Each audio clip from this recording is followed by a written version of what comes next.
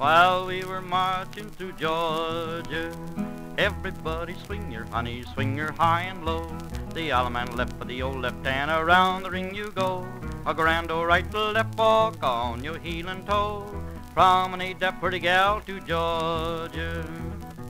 I first came across the story of Wash Smith about 7 or 8 months ago when I was doing research for a different podcast episode. I downloaded some newspaper articles and filed them away and never really came back to them, and probably a good thing because somebody with a much deeper connection to the story than me managed to pick it up and run with it. I had the opportunity to talk to Lynn and Glenn Smith, the authors of Wash. So, okay, great. I'm really glad you guys are here. I'm glad I was able to talk to you. I hope you're finding some good success with the book. Is it selling all right? It is. I'm actually meeting someone tonight to take the book to them.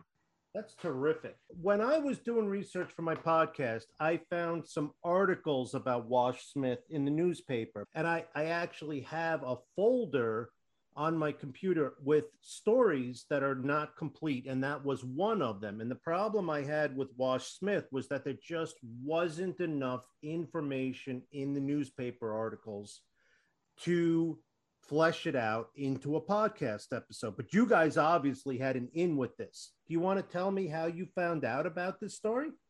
4 articles that Grandma had in her trunk that started in the early 60s. But nobody would talk about it then. And then over the years when the internet came about, I Googled Wash and found 2 case numbers, but I didn't know just exactly where to get those case numbers located. So we went to Banks County and they said they'd probably be in the archives. I had already made an appointment to go to the archives, but then the pandemic hit. And it took over a year for them to look for the 2 case numbers. It turns out to be the trial notes, transcripts from the 28 trial and the 30 trial. So it gave everybody who testified and the results of the trial. So it was really informative. I'm from Habersham County. Now, Banks County is on their 2nd courthouse. Habersham County is on their 5th. And we've had a couple of fires, too, that have destroyed all the records. So that is definitely a valuable resource for Banks County. If somebody had a member of their family they wanted to research, how would they go about getting access to the archives? Well, you have to know if it's a federal or a state case, because the archives is divided into 2, but they're at the same location, a federal and a state archives. So a murder trial would be a state archives.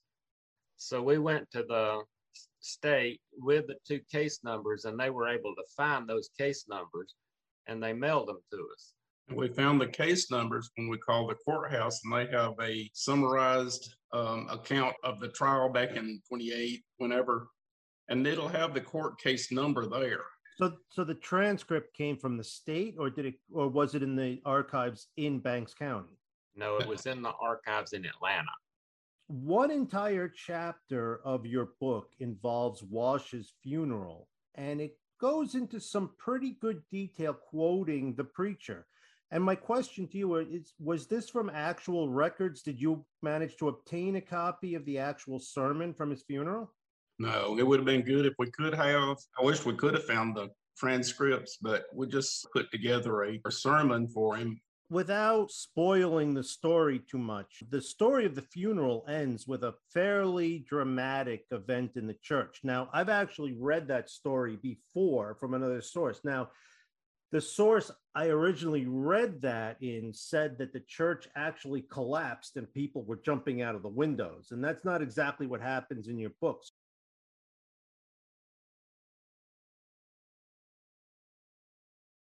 We're getting information from now at this point from secondhand and third-hand information. Secondhand information, either their parents or grandparents had gone to the funeral and actually said that the floor of the church collapsed a foot. The building itself still stood. It was just the floor itself fell. Most of the churches back then were held on corners or had support with just rocks standing. There were so many people attending Wash's funeral. I don't know if they were going down there to try to find out if there's going to be a fight or a brawl between the two families, or if it was just going to be, just so many people and so many friends there that there were so many people, the floor just collapsed. Do you find that a lot of people that you speak to that have read the book support the idea that Wash was actually acting in self-defense? Yeah, a lot of people do. Yeah, Glenn, go ahead. I think a lot of people now feel like that even before the book was written, that it was in self-defense. They said if Wash had a better lawyer, that he probably could have gotten off. Can you tell me what year Wash was buried? He was buried November the 23rd, 1930. 1930. And where was he buried? He was buried at Mountain View Baptist Church in Banks County, which is off of Highway 105. Do you think you would have told the story differently had some of the witnesses still been alive? Well, we really followed the records as they were presented in the trial notes and the newspaper articles. Sometimes the newspaper articles had some fallacies in it, and the transcripts weren't always accurate either with what was going on, because Wash would tell it one way and then a witness would come in and sort of tell it another way. But also found out that in the second court case, a lot of the testimony from the first court case was being contradicted. But they didn't want to hear it. They wanted it to stay the way it was. One of the aims I have in doing my podcast is to try to encourage people to get more involved in their history of their communities. Do you see anyone being inspired by this to do research on their own family? I do, especially if there's a significant incident that could have been documented through newspaper articles, or if there was another tragic court case like this one was, because all of those kind of court cases are held up in documents from the courts. And well, I can tell you firsthand that there have been a lot of murders in Banks County. There have been a lot of major events. There's a lot to look into. Do you guys have plans for a second book?